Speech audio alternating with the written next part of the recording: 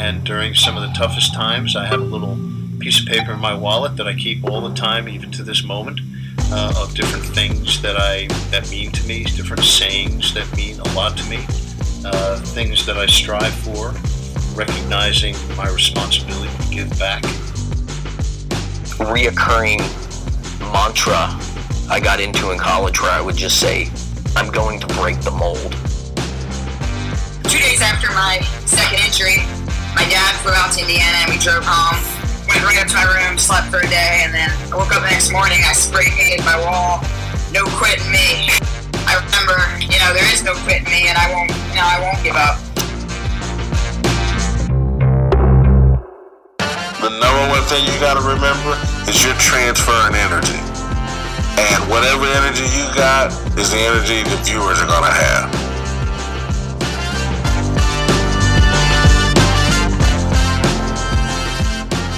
You are listening to Intentional Performers with Brian Levinson, where we talk with experts of craft about their journey and what they have intentionally done to be their best self. As we talk with them, the hope is that we uncover intentional gems that you can use in your life.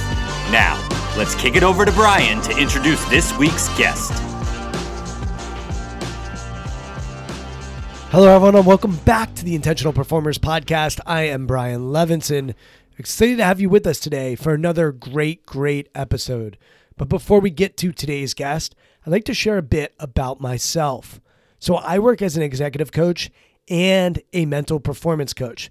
And I founded a company called Strong Skills. And at Strong Skills, our team is on a mission. We are coaches and facilitators, and we are on a mission to change how the world thinks about soft skills. See, we believe labeling competencies like leadership, teamwork, communication, and curiosity is a theme throughout today's conversation. When you label those competencies as soft, it devalues and minimizes the importance of those skills. And one of the strong skills that we teach is what we call Shift Your Mind. And the teachings come from my book, which came out in October of 2020. If you enjoyed today's conversation or any of our past guests, then I know you're going to love the book. Today's conversation really gets into the weeds of golf, and we certainly have golf stories and analogies in the book. You can head over to Amazon or anywhere books are sold to purchase, and you can even listen to the audiobook via Audible. Thanks to all of you who have purchased, and I truly have been overwhelmed by the response the book has gotten so far. Thank you. Lastly, if you enjoyed today's episode or any of our previous conversations, we'd love it if you went over to iTunes and wrote us a review.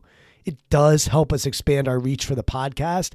Many people find us through iTunes. So thanks to all of you who continue to spread these intentional performers with the world, whether it's sharing a conversation via text, passing it on via email, or even sending it out on social media.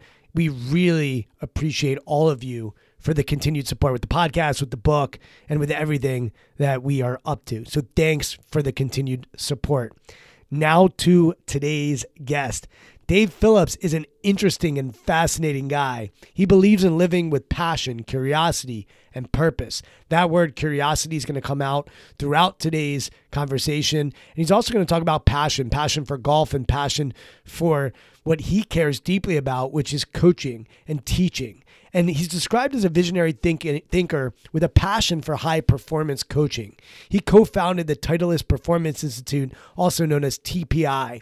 He's a member of the Professional Golf Association of America since 1993, and he's been a Golf Magazine Top 100 teacher since 2000. He's also a Golf Digest Top 50 teacher in America. He currently coaches world number one golfer Jon Rahm. You read that right. You heard that right. He currently is Jon Rahm's coach. If you follow golf, you know how great Jon has been, and he's only getting started. Dave is also an integral part of the team of Hall of Fame golfer Phil Mickelson. So we're going to talk about Phil's mindset. We're going to talk about what makes Phil unique and special, and how he is similar and different from Jon in today's conversation. And in 2004, Dave and Dr. Greg Rose developed TPI, which is the world's first golf performance facility that looked at every aspect of a player's game. TPI has really changed how people teach golf and how instructors think about the bodies impact with the swing of golf and the game of golf. As TPI developed, it became evident that they should pass on the information obtained from working with the game's best through education. So they created a TPI certified brand, and that is where they spend most of their time today. It is the largest of its kind globally, and they actually help accredit experts in a multitude of fields within the world of golf, and they have educated over 27,000 people. So think of the impact that they've had, and that is over 65 countries worldwide. Dave has appeared on the Golf Channel. He's appeared all over the golf world, Golf Digest, Sports Illustrated, Golf Magazine, Men's Health, Wall Street Journal, and he also does a lot of public speaking around the idea of performance. So I think you're going to find that Dave is a genuine, curious guy who loves to learn. He's authentic. He is somebody who is very, very passionate about golf, but he's also just passionate about high performance. So let's kick it over to Dave and learn from him. Dave, thank you so much for coming on the podcast. Really excited to dive in with you. And I'd love to start, you mentioned before we hit record, your relationship with Jon Rahm, who is the number one golfer in the world. Seemingly last year was ridiculously consistent over the course of the year, even though consistency in golf doesn't necessarily really exist. But you mentioned sort of his path and his journey from a junior golfer to a pro golfer. So I'd love to just start there and hear what you've observed, what you've seen, what you've learned working with Jon.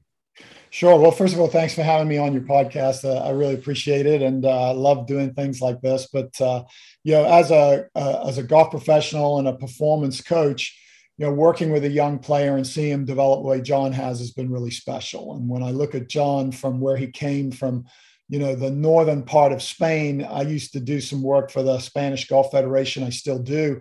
And how I came to meet him was they asked me, they said, we've got some college players in the US that we support when they're over there, but a lot of them don't have access to coaching. Would you consider taking a look at a couple of our players? And of course I said yes. And I met this young kid called Jon Rahm, who showed up like most college kids do, kind of disheveled and with a mixed bag of equipment. And immediately I could see there was something different, like just the strike and the way he composed himself, his confidence. And it was kind of a little bit of a cocky arrogance that he had. And I was like, all right, let's see it. And, everything I asked him to do, he could pretty much do. And then I started to dive a little deeper, which is what we did at the Titleist Performance Institute, which I built for Titleist. And that was really build the first Olympic style training center for golf. And so we dive a little deeper. We heavily look at the physical attributes of athletes first, because that kind of unlocks how they work, right? So, there's a lot of people trying to be the next golfer in the world, but they're trying to be somebody else because they have an idol. And that's not necessarily who they are. So kind of my expertise is taking what I get and then figuring out that puzzle. It's like a Rubik's Cube or a puzzle. And you're trying to put the pieces back together so they can perform at their best. And I see a lot of younger players struggle because they're trying to be somebody that they're not. So in Jon's case, it was, here's this kid that had some physical issues. He, from a child, he had a club foot. They broke his right ankle. They had to reset it. So his dorsiflexion in his ankle was somewhat limited. And he's publicized talking about that. Well, that set up a variety of different things golf swing wise that you have to be aware of. So I looked at the physical first, how he moved. And then what we did is we started to build a plan around movement, and I left the swing alone. He already had a great golf swing from his original coach in Spain and his dad. And I was just like, this thing works. Just let me teach you how to use it better. And let's just make sure your body is functional. So in his kind of rise to where he is today, we built a team around him that comprises of medical and fitness. And believe it or not, we go after physical constantly. So every week on the PGA Tour, we physically assess his body. And then based on how his body's movement is, we set the plan for the week, for practice, for play, for recovery, for shutdown. And that's been a recipe for success. And it's just been exciting to see where he's come, where he is now. And I'm more excited about what I think he's going to achieve in the future. And he's already achieved a lot. So it's just a fun project and fun for me to be involved with the team. Going back to that first moment where you're seeing all these golfers and you're watching them strike the ball and you're getting to meet them and interact with them. You mentioned that he was different and you noticed his psychology being different. And I think you used the word cocky, arrogant. Can you just go into that in a little more detail? Yeah, John's a big kid, and he would. The first time I met him, he had this incredible strike of the golf ball. As professionals, we look at the sound. Like, I hear the sound of the strike. I can stand on a driving range at a tournament. I can even close my eyes and almost pick out who's hitting golf balls by the sound and the strike. And John had a very specific strike. He also had a very unusual swing. He had the short swing with a very bowed left wrist at the top. And it was different. It was unusual. And I love the unusual, right? Because it makes me think about, well, why does this work? And then in talking to him, he was just so confident. Like, he was already one of the top amateurs in the world. He was number one amateur in the world in his, I think, sophomore, junior, senior year. He won the Hogan Award. So he was already an established college player, but you could tell that he was going to take it to another level. There's a lot of kids come in and they're trying to be, as I mentioned before, somebody they're not. John knew who he was. He just didn't quite know how to do it and the questions he was answering. It wasn't like, oh, well, how does Phil Mickelson do it? Or how does, somebody like Tiger do it? Or what do you think about this swing or that swing? It was, how can I do better with what I already have? And it was just the questions he was answering that gave me that confidence. So he was curious about, hey, how can I get better? How can I improve? But you also mentioned your own curiosity about, hey, how does he do it with this unique swing? So can you talk about your curiosity and how that helps you as a coach, and perhaps his curiosity and how that might help him as a player? Yeah, I'm always looking for individuals, right? I think that the best performers don't look like each other. And especially in golf, there's thousands of ways to swing the club, right? But it's all based on what you can physically do. So to me, the first thing I do is I come at from a physical aspect. And that is at TPI, kind of one of our secret sources is that we look at the body as an alternating pattern. The foot, has an arch in it. It creates stability. The ankle should be mobile. The knee should be stable. The hip should be mobile. The lower back should be stable. The thoracic spine should be mobile. So the body works in this alternating pattern of stable segments connected to mobile joints, right? And that is life. That's how, when you look at a little baby do a perfect squat or get up and move, you're like, how can the body move that way? We all once moved that way, right? So what changes? So when I see something unusual, the first thing I do is I go physically assess it and go, okay, is it working because that's the only way it can work because of a physical limitation?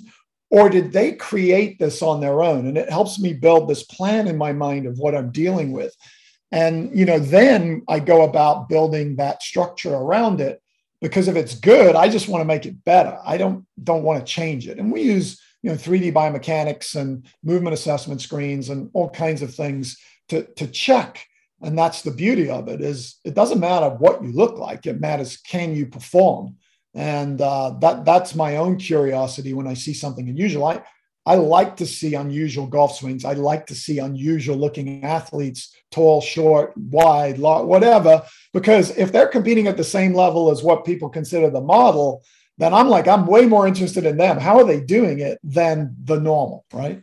Hey, Dave, before we go to John's curiosity, I want to stay on that. Why is it that you think as humans, we like comparisons? We like to see, like, I come from a basketball background, and a lot of times in basketball, they'll say, who does that person remind you of? And then they put a comparison of a 6'6" person and someone who plays the same position. Why do you think that we're always looking to compare rather than take it from the lens of what you're saying, which is, wow, they can get to impact? I wonder why that is. And let's go discover like what's actually going on there. Yeah, I think honestly, because it's easier, right? It's like there's a model on the TV screen. You look like them. Then why shouldn't we just look at that? So people are always looking for the workaround, but great athletes aren't. They're willing to do the extra things that others aren't willing to do. Same in business, right? So in the business protocols too, there's people that are willing to be curious, to look at things that maybe aren't the norm, because that might actually give them a leg up when they put the pieces back together. So I'm always looking at it like a big jigsaw puzzle, and I'm just trying to organize the pieces in a way for that athlete that allow them to perform. And I think that's really why we have comparisons in culture today. Is it's easy. Hey, let's just look at that and try and copy that. Yeah. And when I was doing research for this conversation, I loved how you talked about how curiosity has been a game changer for you in your career and building a business. We'll talk about in a little bit about coffee and, Sure. and how that plays a role in your life. But you also talked about how curiosity sometimes got in the way for you as a golfer. And so I wrote a whole book about how your mindset for preparation should actually be different than your mindset for performance. And you mentioned Rahm's arrogance. I would imagine he also has amazing humility. Hey, Dave, what do you see? What do I need to get better? How can I improve? That humility mixed with the arrogance when I'm over a 10-foot putt to win a championship, that I believe that I'm going to sink it, or that I believe I can be the best golfer in the world, even though my background has had physical limitations in my life. The mixture of humility and arrogance. I think of curiosity too. Like curiosity is how we learn, grow, develop, improve. But when I'm standing over a ball and looking to execute, I need to just kind of let go of my mind and get into my body and hit a target. And so I'd be curious to learn about how curiosity sometimes may have gotten in the way for you as a golfer when you were competing, and when you can see it sometimes getting in the way for people as well when they're competing today. Yeah. I think, curiosity is that, natural instinct we have to want to learn and to want to get better at something that we're passionate about, right? And I see what great athletes have in common is they have a love for the game that they're playing. And it's intense. Like to get to the highest level, they just love to compete. They love to play the sport they're in. And to do that, we're often exposed to better players that are better than us. That's how we learn. I had an older big brother that was better than me. I watched him. I was curious.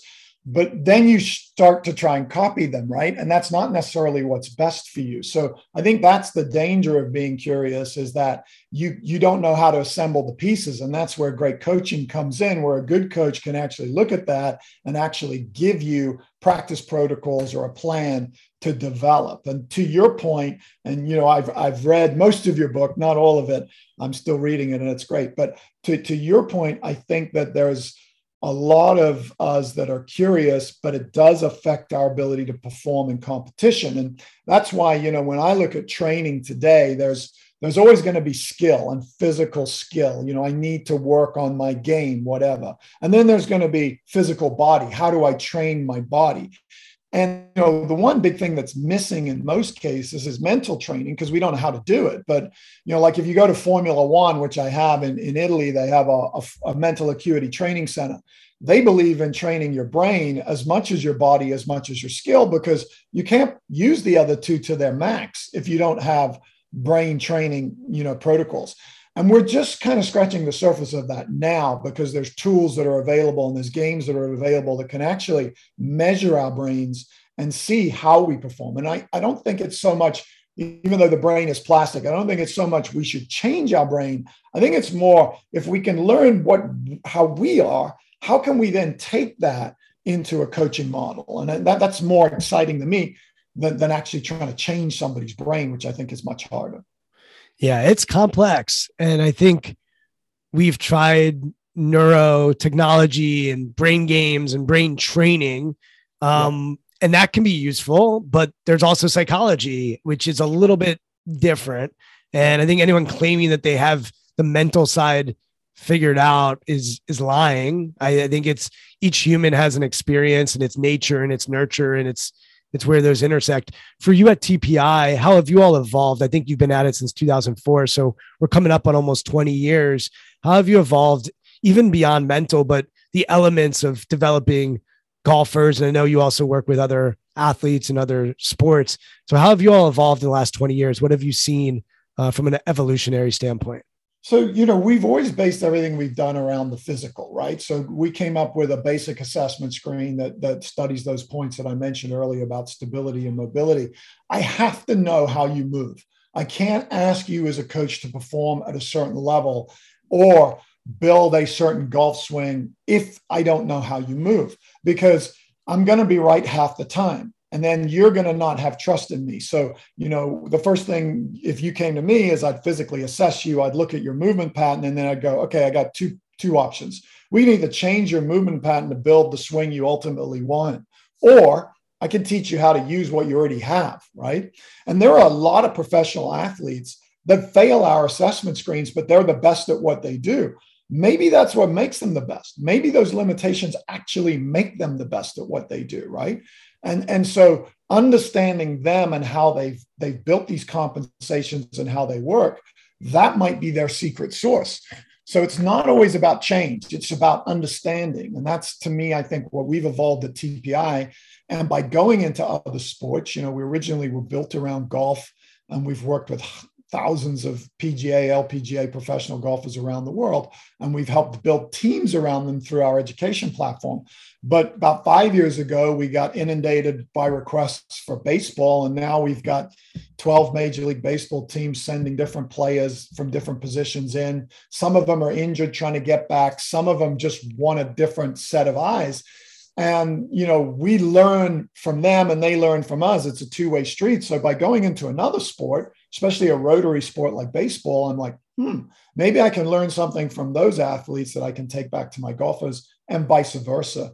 And that's what's been so exciting for us, is branching out into other sports, seeing these incredible other athletes, and then figuring out from them, do they do the same thing? Do they fit into the same model? Or is there something new that we can learn? Yeah. What have you learned working with those other athletes in other sports? Is everything pretty similar to what you're doing, or have you had to modify and adjust and adapt? So, we have a system. So the system obviously starts with physical assessment screen. We use 3D biomechanics, where we put sensors all over your body, and we look at something called your kinematic sequence. We look at force and pressure, so how you push against the ground. So the way I look at it is, 3D tells me what you do. And then force, how you push against ground, tells me why you do it. That tells me how you do it. And then the physical tells me why you do it. That's the way you do it. So we use that 3-step process with every athlete to go, here's the makeup, and here's what they do, how they do it, and why they do it.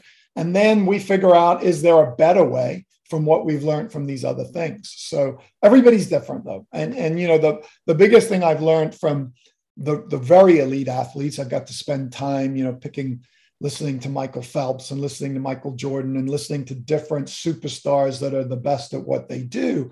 And when you get that one-on-one time and are able to talk and chat with them, you realize that they all have built their own process. They're all extremely confident, but it's usually the preparation. They've done things. I remember Michael Phelps telling me, I knew that I was going to win when I walked out to the pool, and the other athletes knew I was going to beat them. And partly it was because of the little things I did that they could see me doing. For instance, getting out of the pool after the Olympics and swimming 1,500 meters as a cool down. That's like a mile in the pool, right? The other guys are doing a couple lengths for a cool down, and he's swimming a mile. So there's just these little things, and whether they plant that psychological bug in the other athletes, but they're all looking for a little edge, and they all have another way of doing it. You mentioned getting to see Rahm as a college kid and as an amateur golfer and junior golfer. I was with a mom the other day whose son is 6 years old, and he's really into golf. He loves it. And, and then we're watching the NFL, and we're watching a lot of these quarterbacks who have baseball backgrounds or played other sports. Yeah. And so obviously the question of generalization versus specialization probably gets asked to you all the time. What should we do with our youth when it comes to specialization and generalization? What's your take? How do you feel about that as it pertains to athletes? Yeah, I'm pretty adamant. I think specialization is dangerous for our kids. And I think, the country has kind of driven itself to that. And I think we're hurting more young players than we're helping. And I think we got to get out of that mold. When you talk to the best of the best, they played every sport. They're able to draw from those experience into the sport that they eventually latch onto or pick. And to me, what I look at, they should play everything, because it builds their dynamic movement patterns and it makes them more curious. I think really when you start to specialize should be kind of in the second phase of growth. So growth spurt starts around 12, 13 years old. It's a little bit younger for girls because they mature quicker. And then it starts to go. So you really shouldn't be specializing until you hit that first major growth spurt, 14 or 15 years old. And unfortunately, there's too many young kids specializing too early, and it can actually hurt them, because I see these young kids that have perfect looking golf swings when they're 10, 11, 12 years old. They don't usually end up being the best. I'm looking for the ones that look like an octopus falling out of the tree, that jump, that hit the ball miles, because I can harness that. They're using ground force. And, kids develop at different rates. So they develop their leg strength first. They don't develop their core muscular till their early teens, and they don't fully develop their upper body strength till even the freshman, junior years of college or beyond. So if you take away jumping or something where they get ground reaction force when they're young, because you think they should look like the best player in the world, you're actually going to hurt their ability to perform. And usually those kids will get overtaken in the long run. Hey, Dave, how did you get here? And what I mean by that is, you're this college golfer. You wanted to become an instructor. When for you was it an obsession around the body and the movements of the body that you really wanted to focus on? And it's also not lost on me that you said, hey, I'm a performance coach. And so I think golf is one of the rare sports where our coaches are often instructors. We call them, instructors as opposed to a golf coach. So I'd love for you to suss that out, tease that out. How did you end up landing where you are today and how you think about it? You even have a trainer model now. You're coaching a lot of coaches. So talk about your path and how you landed on where you're at and why you philosophically believe in your model. So, yeah, I was a very, like most young kids, I want to be the best player in the world. I was born in England, raised in Kenya, grew up all over Africa, the Middle East, the Far East. And I've lived all over the world. And, one of the constants for me in these third world countries was my dad would always join the local golf club, because that's how you knew what was going on in those towns. And I was that range rat, that not really range rat. They didn't have driving ranges. I just went out and played, and I copied good players. We didn't have instruction back then. Then I managed to become a really good junior golfer in Africa and got the opportunity to play college golf in America, which got me out of Africa and got me here. And I immediately started to fall into this trap that I think a lot of people do, in that I had a little bit of an unusual golf swing, but I could play the game. But then I started to compare myself against these kids in this big world of America who had coaches and had really technically looking good swings. And I started going down this track of trying to be better by listening to more instruction, and I got worse. So, it led me down this path of, I was a great player because I knew how to play the game and shape and move the golf ball. And then all of a sudden I got bound in to be better technically, and it ended up backfiring. And then, so my passion to play at the highest level, I was getting worse throughout college, not better. And as a result, after college, I still want to be connected to the game. I got involved with the PGA of America and teaching at a country club, because that was the way that I felt like I could stay connected to playing. And I noticed this problem, right? And the problem really is that, people think that they're going to get worse before they get better if they take a golf lesson. That's terrible, by the way. And that is a problem that the PGA of America should be addressing and needs to address, because if you know how to teach and your player can physically do what you're about to ask them to do, then the next shot they hit should be the best shot they've ever hit. And too often that's wrong. And if you think about the constraints of teaching golf, we have these beautiful country clubs with a driving range that doesn't replicate anything we do on the golf course. So people get bound on this field where they can hit balls with no consequences. And then all of a sudden they got to go to the first tee and there's water on the left and they have one golf ball, and where are they going to hit it, right? So the very way we do instruction is wrong. And so then I started looking at this more and studying it more. And it wasn't really until in your area, I was in the Baltimore area, I was at Caves Valley Golf Club. I was the director of instruction, and this was after being out there for a long time. I'd worked for David Ledbetter.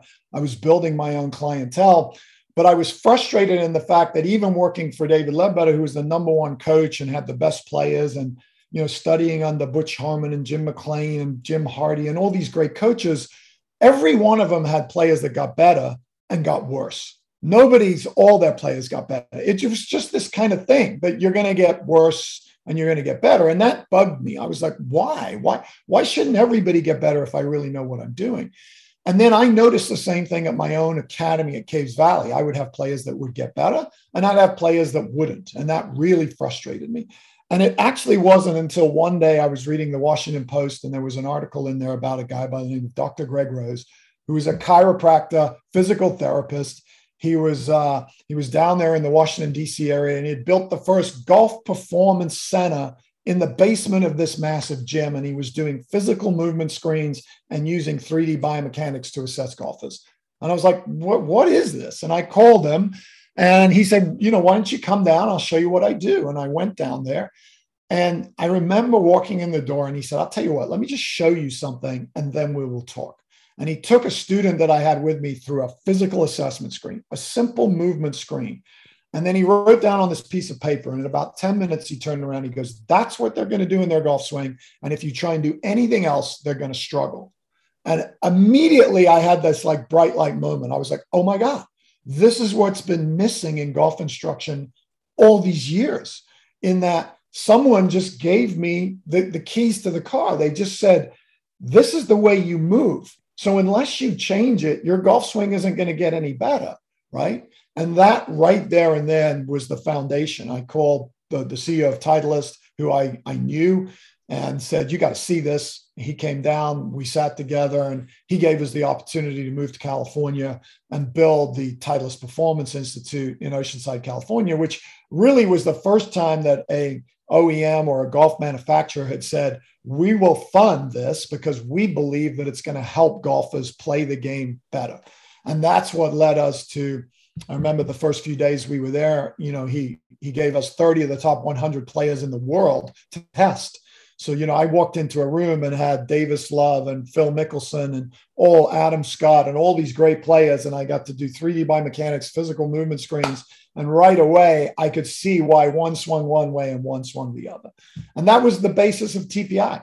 And then we were inundated with people that wanted to come and see us. And, our time was just limited. So we built an education platform. And that was now how we created this Let's Coach Other Coaches. And now we have 27,000 certified trainers and golf coaches in 64 countries, and we educate in 10 different languages. All right, Dave, I have a million questions, but I'm going to focus on one. So you're at Caves Valley. Those that haven't been to Caves Valley, it's one of the most beautiful places in the world. I mean, I live an hour from there. It's just a stunning piece of property right outside Baltimore. And you're the director of instruction there. Their clientele is high end. And like, I think of their director of instruction right now, like, a great instructor. Bernie Najar. Bernie Najar lives right near us. Okay.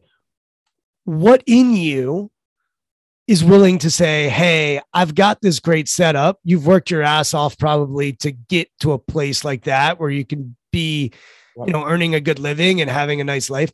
What in you says, you know what, I'm actually going to go in this direction and sort of not pivot, but adjust my sails, so to speak? Yeah. So, again, it's curiosity, right? I'm not a guy that if the door swings half open, I'm going through it. I came from Africa. I had nothing, right? So I look at this as the greatest country in the world, that if there's opportunities, we should be going after those opportunities. And if you're driven to do that, which I was. So I had achieved this incredible setup. We had built a learning center, which I built, which was the first time anybody really built something of that grand. And it was spectacular. I had my own driving range. There's overnight cottages there that guests could come in and stay in. And it really was, what most instructors kind of get to that level. But I just felt like I could do so much more with what I was learning, and that there was this opportunity existing that I would be silly not to try. And I felt confident in my own abilities to be able to do that. And that's why I did it. And it's interesting in a sport like golf because so much attention is paid to the mechanics of it. And director of instruction, we're going to instruct you on how you swing. And then I get bent out of shape because people say golf is all mental. And I'll say, that's such bullshit. Like, it's not all mental. And then my friends will give me shit because I'm a 15 index, which by the way, I've worked hard to become a 15 index, and I'm not playing nearly as much as I could or should, but it's been hard to get to that level. When I started out, I was just terrible at this sport because I wanted to be a basketball player as a kid, and my friends were playing golf, and I was a stubborn little child, but that's a whole different podcast. But for you, as you said, wow, there's this aha moment. No, we have to figure out the body and how the body moves and how the body works first. And that's primary. It's interesting in golf that we focus so much on the mechanical and the mental. Like, people read books and talk about the mental a lot in golf, probably more than any other sport. As you are talking about this with baseball players and football players and teams, how are they thinking about the physics, and are they thinking about it differently, or thinking about it similarly? Or do you notice that they're more open to thinking about the body than maybe a sport like golf is? How do you see those dynamics playing out? Well, I think there is a change, right? I think, you think of something as big as baseball, and, they went down this after, the analytical approach where they were all hiring data scientists to look at statistics. And they do that in golf too, to see, this is how you perform. But statistics can be very vague in that some are very true, but maybe there's some underlying thing. So you have to be very careful with what statistics are. I think most elite level athletes, they know what they suck at, and they know what they need to do better, right? And you just have to sit down and ask them, and they'll go, yeah, I need to go work on this. Now, sometimes they're wrong, and but that's why coaching comes in, and you've got to kind of expose them the right way. But, I find that when I look at baseball today, it's changing rapidly. It's a massive sport. But one of the beautiful things about understanding the body is it's just common sense, right? It's like, the movement should be a vital sign. And in America today, we have massive health crisis, and we have all this problem with COVID and everything. And we talk about, your heart rate and all this type stuff. And there's all these devices. I'm wearing one from, the Whoop ring and the Whoop band, Oura ring, all these different things looking at sleep. And there's all these metrics that elite athletes are measuring. But you have to measure it, or you have to go to a doctor to test your heart rate, or take this. If you can't get out of bed, or you take a walk and your back's hurting, there's something wrong immediately. So to me, movement should be a vital sign. It all starts there. And, even things as we're getting older, like brain health and cognitive function, it's all a product of blood moving around the brain. And if you just sit and you have this sedentary lifestyle, the brain knows that it's going to start shutting things down because you're not using it. So movement to me is everything. And I think athletes are really realizing that. And we realized it in golf. I think, Tiger was probably one of our biggest proponents for building what we built, in that he came out in 1997 and changed the world because he put a focus on fitness, and he was doing things that others weren't doing. And that all of a sudden changed the dynamic. And, I think in baseball, the same thing is starting to happen, and that people are understanding that, maybe the reason, my elbow's blowing out or my hip is dysfunctional is not just because I'm throwing or hitting a certain way. Maybe there's some other underlying reason that's actually quite simple to fix. Well, look, I know you have clients also on tour, but Bryson DeChambeau, love him or hate him, I mean, it's just remarkable what he's done with his body and completely transformed how he plays the game. I mean, it's transformative, and it's a body revolution in what he does with his body and how he treats his body. It's pretty remarkable. At TPI, your philosophy there is to educate golf instructors, right? To really go after those industry professionals and help them then be armed with being able to see movement and help their clients move better. As you think about the last 18 years, how do you think you all have done with infusing what you know and what you've learned? You mentioned earlier that you and Dr. Rose were trying to scale this thing, right? We only had limited time. How do we infuse this into these instructors so that they can then help their people like me move better? How do you think you've done it, infusing this into the industry?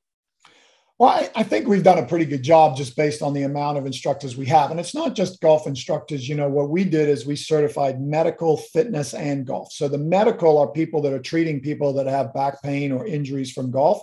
and the fitness are building stronger, better, faster players, and that's what kind of Bryson's done, changing his body.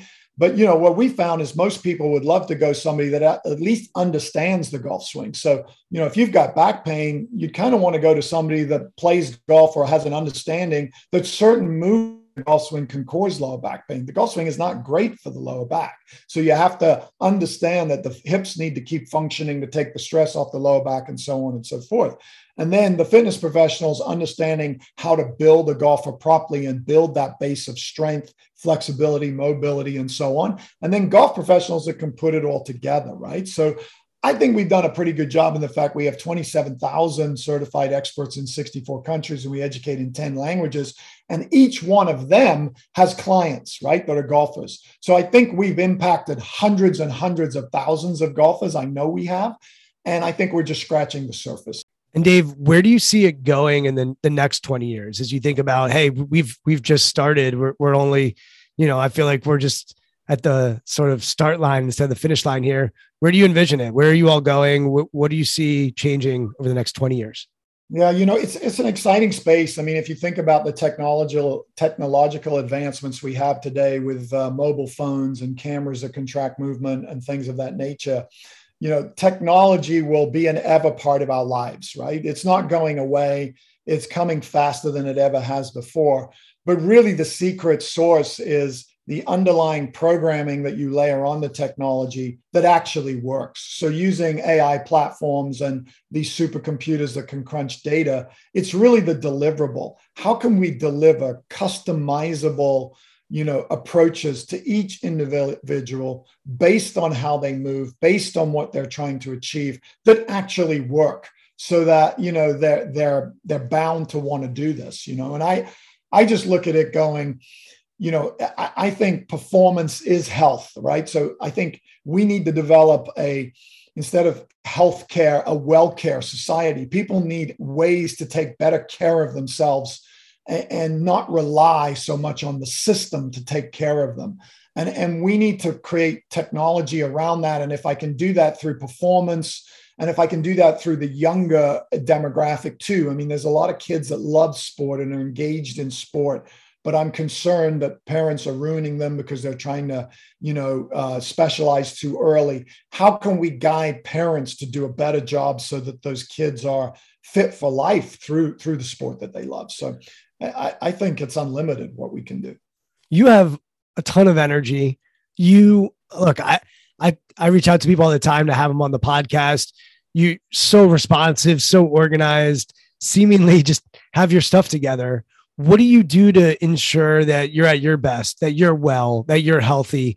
Walk us through some of the things that you might do on a day-to-day basis, week-to-week basis, year-to-year basis to make sure that you have the energy that you want, that you're still curious, that you're still interested. What do you do to take care of yourself? Yeah, so I think recovery is a big thing. I mean, I can go hard for a long amount of time, but I also monitor things like sleep. There's so much great research on sleep and how much you're getting and the quality of sleep. And I try and make sure I go to bed around 10 o'clock every night and wake up at 6 o'clock in the morning. And I do the things that I need to get restful sleep, because I know that's what the body needs to repair. So you can push your body really hard. But if you look at the really elite athletes, the LeBron James of this world, the Tom Brady, some of their sleep data, they're getting 12 to 14 hours of sleep a day when they're in season, or they're trying to. So, not all of us can do that. We live busy lives and these are professional athletes, but whatever, if you've got 6 hours or you've only got a small amount, you need to really focus on how that sleep is solid sleep, because that is really like a car coming home that's electric and it's depleted of energy. You're going to plug it into the wall and reboot it so that the next day you can go again. And I'm big on that. So I look at recovery. Obviously, food is a big factor, staying away from certain things, but I'm certainly not hey, I've got to just eat this. I have my cheat days too, and I love all kinds of food as well. So it's all in moderation. As I said, I'm curious. I love what I do every day. I love trying to find out how to make players that are working with me better. And to do that keeps my eyes open to anything and everything. So I read, I listen to podcasts like yours. I do lots of those kind of things. And you got to have other interests too. And one of mine is coffee. I love coffee. Yeah, I mean, it's interesting. We're going to talk about coffee, but I didn't send Dave a copy of my book. I usually send my podcast guests a copy of the book after we record as a thank you, which I'll still send, but it just speaks to your desire to learn, to be prepared, to grow for this. But let's talk about coffee. So you said, I love coffee. And you mentioned a business idea that you have with Phil Mickelson. And so one of the things that I find interesting is you partner with Dr. Greg Rose. Hey, this is something that we need to get out of the world. You're partnering with Phil on coffee. Do you see yourself as an entrepreneur? Do you see yourself as a coach? Like, how do you see yourself? Do you see yourself as both? How do you think about yourself from an identity standpoint, and talk about your mindset when it comes to business and entrepreneurship? Yeah, I'm like a coachpreneur, right? I'm kind of a bit of both because, yeah, I mean, I love business, the world that way. And I often attend business meetings. I attend like the world greatest speaker conferences to be better at public speaking, because I think that that's a gift to be able to get up in front of a crowd. If you've got all this knowledge, but you can't get it out there, that to me is dangerous, and because that'll drive you nuts. So public speaking is a thing that I love to do and get out. And then, I attend a lot of business functions. I've been asked by big corporations to speak kind of from a performance perspective, but you get in a room with business professionals, a lot of which listen to your podcast.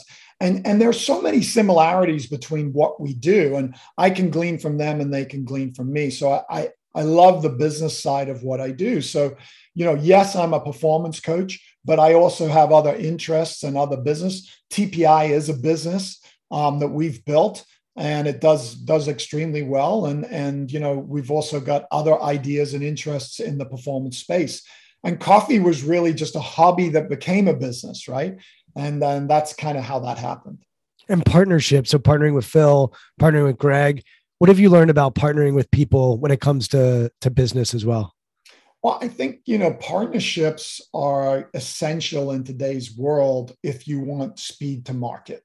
I think it's very difficult to be everything to everybody all the time. The world is just too fast paced, and, it's too easy to get information. So having partners that have a like-minded mentality allow you to get to where you want to go much faster than you have before. And so I think partnerships are a good thing.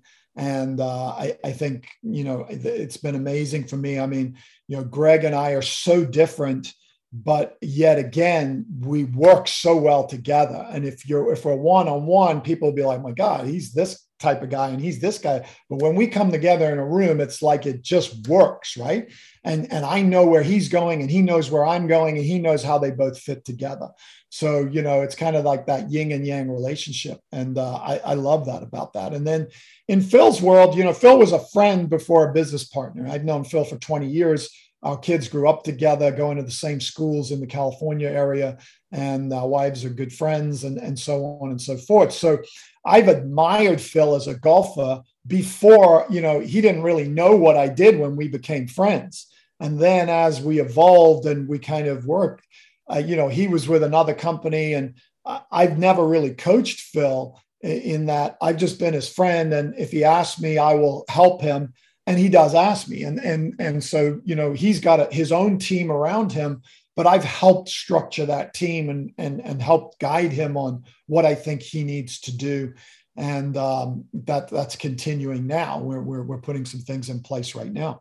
But the coffee world came about, really, my love and passion came from Africa. Growing up in Kenya as a kid, my dad used to take me to these watering holes on Saturday mornings, jump in the truck and Land Rover and go out into a safari park. And there was a Maasai tribesman that used to come down and make us coffee on fire pit. For a shilling, you'd buy a cup of coffee. And it was one of the most incredible experiences I shared with my father, was drinking coffee out of a can and watching animals come to a watering hole. And it was just like this life-changing experience that stuck with me. And then through my life growing up, coffee has been that grounding factor because it brought me back to my childhood. And then going out into the world and traveling the world like I have, that was kind of one of my hobbies. I wake up in the morning, I go find a coffee shop, I go find a different kind of coffee. And I started studying the varieties. Like some people love wines, I love coffee.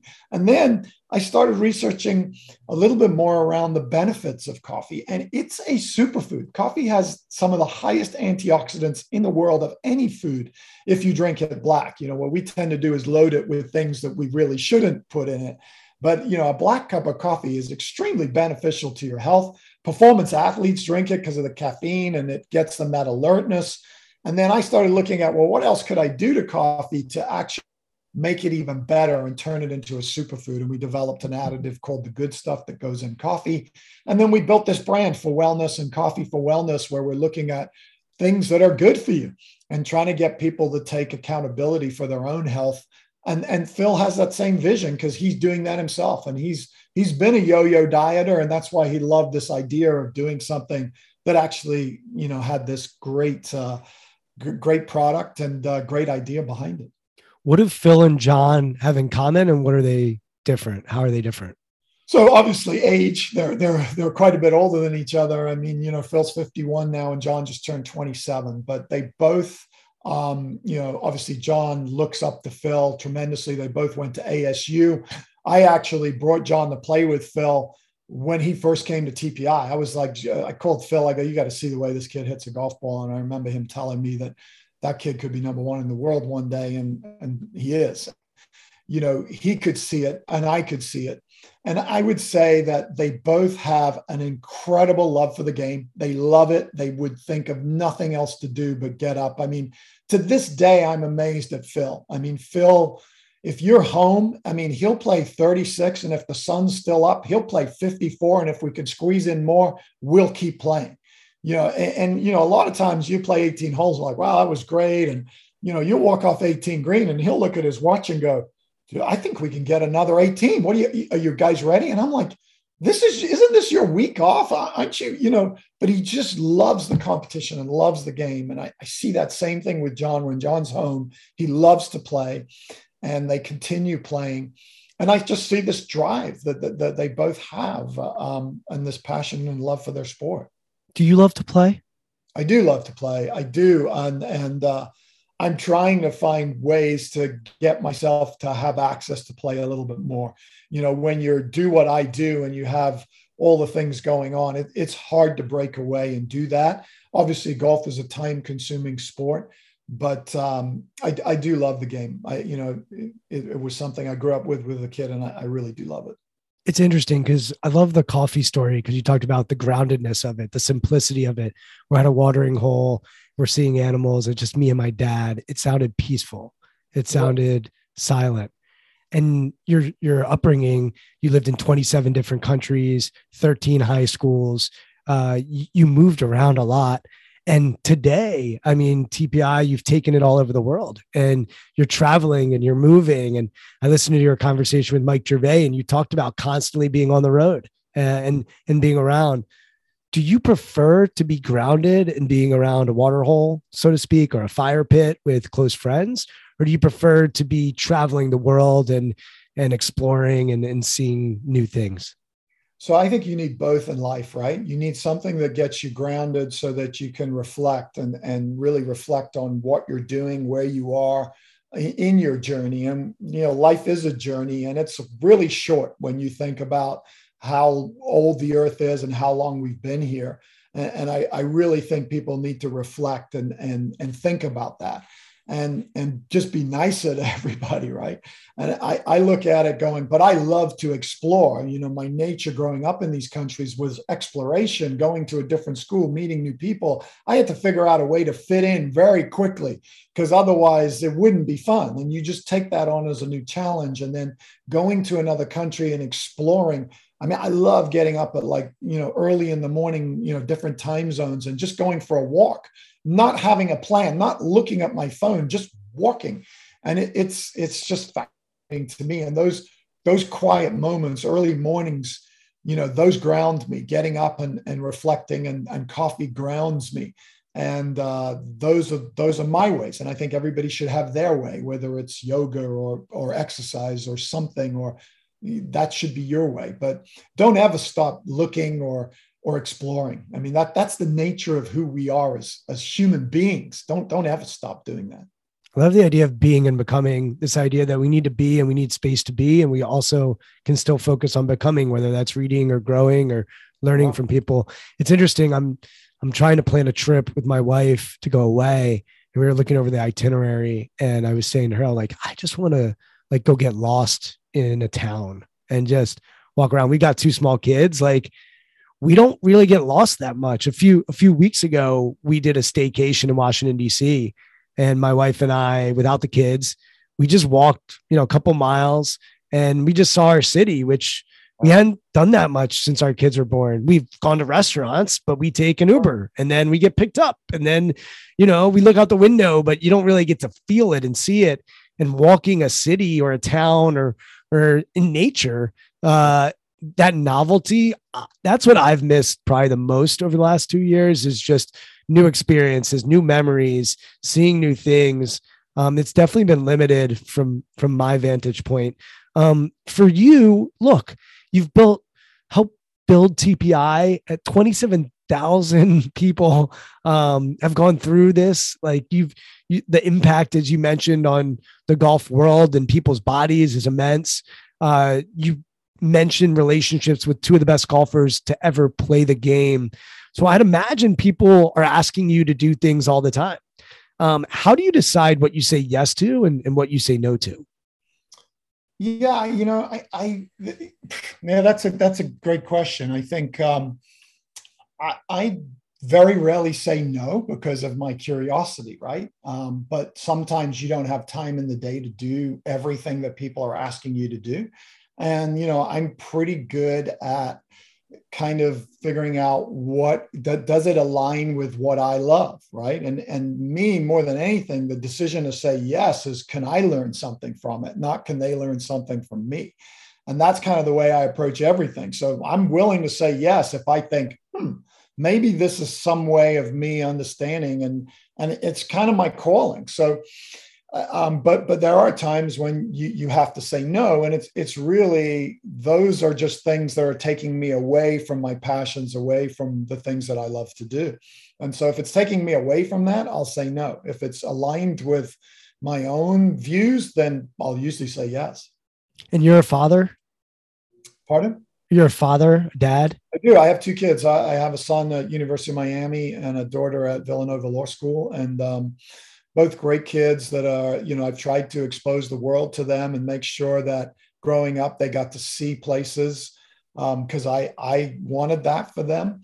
There's nothing better than, I took a trip with my daughter to Tokyo and to Korea, and we got lost. We walked around for days without a plan, and we had some of the greatest time ever. And I've done the same kind of things with my son, and took them to Africa and showed them a world that they could never realize. And I think one of the things that I've seen a lot in my life, I've seen people in dire straits, and I've seen death and destruction and things that nobody would probably see.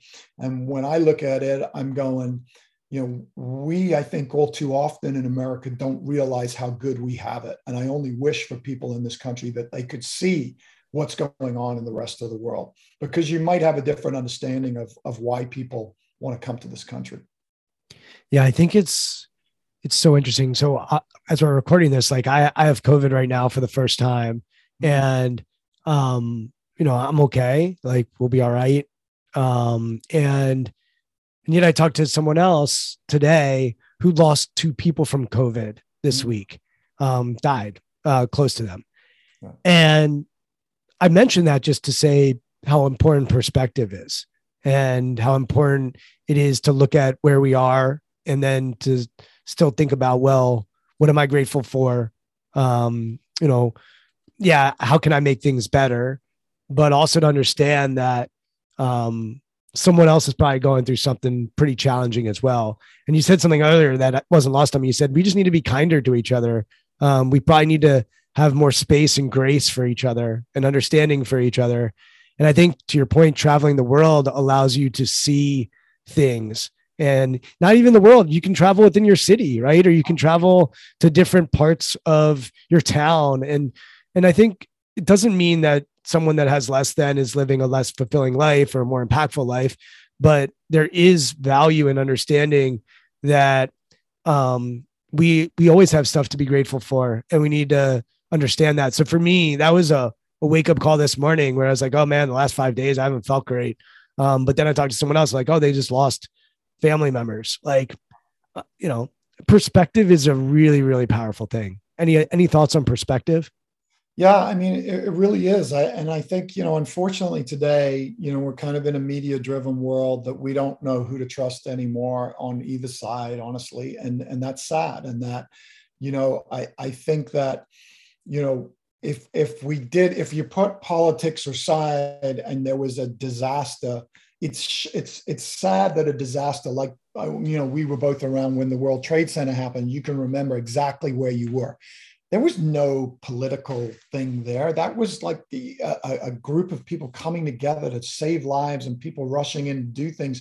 You wouldn't blink or hesitate if that happened to try and help somebody, right? And I think that we need to have that perspective in life, and that, and that's why I love that quote. And it's actually a Walt Whitman, and there's a bridge that goes into New York City, and it's on the side of the bridge, and it says, don't be judgmental, be curious.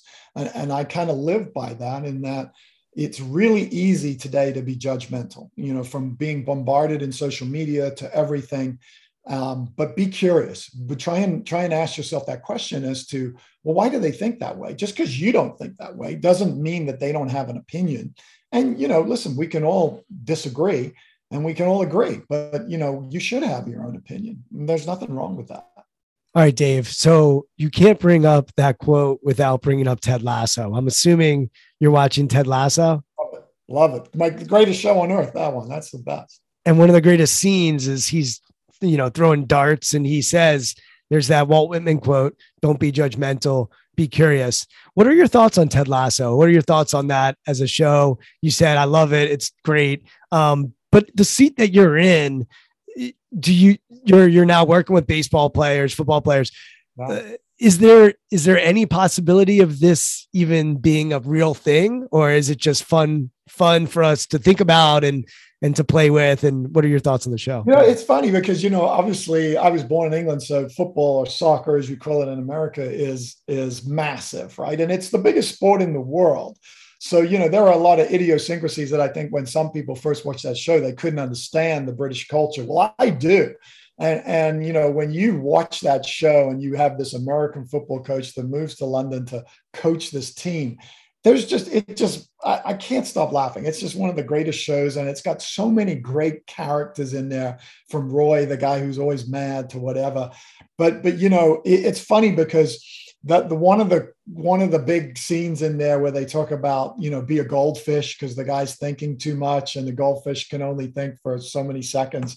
John Rahm used that quote in a media, and I was hysterical in the background. You couldn't hear me, but I was like, that's exactly what I wanted him to say. And that, and to his perspective, I mean, this kid, he loves golf. I mean, even this last weekend, we had a chance to win and didn't finish. And I know he was upset walking off the 18th green, because he knows that he's good enough to have closed that tournament. But, and you're expecting him to be mad and upset. And the first thing he said is, it's just golf. And he moved on, hugged his kid, and he's ready to go next week. So, it's perspective and really understanding. And I just love shows. I think, one of the things we all need to do in life is you need to end your day watching or listening to something funny, right? Don't go to bed mad or upset. So find a comedian, find some show that you love, and just laugh. It's like Seinfeld. It keeps coming on, and I keep seeing episodes that I must have seen every episode, but why is it always on? And there's something like, I don't think I've seen this. And it's hysterical. It's just, some of the ways and the interactions are just so funny. And find something that makes you laugh. It's just very important. It's interesting because you come off as kind of an intense guy. Like, I think you go after the things that you care about, but you also value humor, which is a cool place for us, I think, to wind down here. Dave, if people want to follow you on social media, I know you're on LinkedIn. I don't know how active you are there, but if there's anywhere on social media, people should follow you to know what you're up to, or the website is mytpi.com. There's a bunch of great information there. What else would you want to give a platform to, or what else should people know about you or stuff that you care about? Yeah, I mean, obviously, that's kind of my platform. I mean, we're on all the social media, Facebook, Twitter, and Instagram with the hashtag MyTPI handle. I'm also part of forwellness.com or Coffee for Wellness, so I'm on theirs as well. And we have a little bit more fun side to what we do there with coffee. And and I am on LinkedIn. I am not as active as I probably should be because I get a lot of requests, and sometimes I could spend my whole day on there if I'm not careful. But yeah, that's where you can find me. Dave, thanks so much. I'm on LinkedIn as well, Twitter, at Brian Levinson, and people can listen to all these conversations at strongskills.co/podcast. Dave, really glad our paths have crossed. Next time you're in the DC area, hopefully we can chat. And you actually are making me think about, there is a guy locally who I know specializes in physical movement, and there are other instructors that I know that have gone through your certification. And as I'm taking golf lessons now and trying to work on my game, to be honest with you, I really think the physical, I tore my ACL a few years back, and, I just am not flexible, and I've got some real physical limitations that I really do think impact my golf game. So as I try to improve and get better, you're having me really think about it. And I'd encourage everybody else or anybody else who is doing anything physical to really think about their movements and how they can get better at them. So this has been a blast. Thanks for coming on the podcast. Looking forward to meeting you in person as well sometime soon. Thanks so much, Brian. I appreciate it. Take care. Thank you for listening to Intentional Performers with Brian Levinson. Here is this week's episode gem. We look at the body as an alternating pattern. The foot, has an arch in it that creates stability. The ankle should be mobile. The knee should be stable. The hip should be mobile. The lower back should be stable. The thoracic spine should be mobile. So the body works in this alternating pattern of stable segments connected to mobile joints, right? And that is life. That's how, when you look at a little baby do a perfect squat or get up and move, you're like, how can the body move that way? We all once moved that way, right? So what changes? So when I see something unusual, the first thing I do is I go physically assess it and go, okay, is it working because that's the only way it can work because of a physical limitation? Or did they create this on their own? And it helps me build this plan in my mind of what I'm dealing with.